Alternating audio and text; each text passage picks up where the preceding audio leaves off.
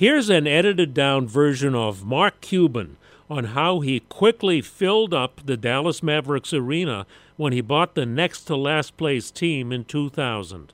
At the NBA and at the Mavericks, we thought we were in the business of basketball. We thought we sold basketball.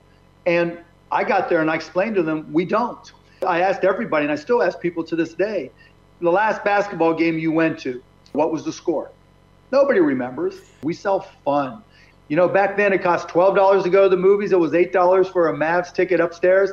I was like, come on in. You know, for the three of you, it's going to be $24, less than a movie, probably less than McDonald's. Come and try it out. I assure you, you will have fun. You can see Mark Cuban's whole story on how he made that work and still does, and his advice on sales and many other parts of running a business at WCBS880.com. I'm Joe Connolly for Bloomberg and WCBS News Radio 880. Listen to every MLB game live. In the deep left center field, it is high, it is far, it is gone. Stream minor league affiliates. The Midwest League home run leader. And watch the best baseball highlights and look-ins on MLB Big Inning. MLB At Bat is your all-in-one live baseball subscription for only $3.99 per month. Deep left field, it's gonna go. Alvarez ties the game.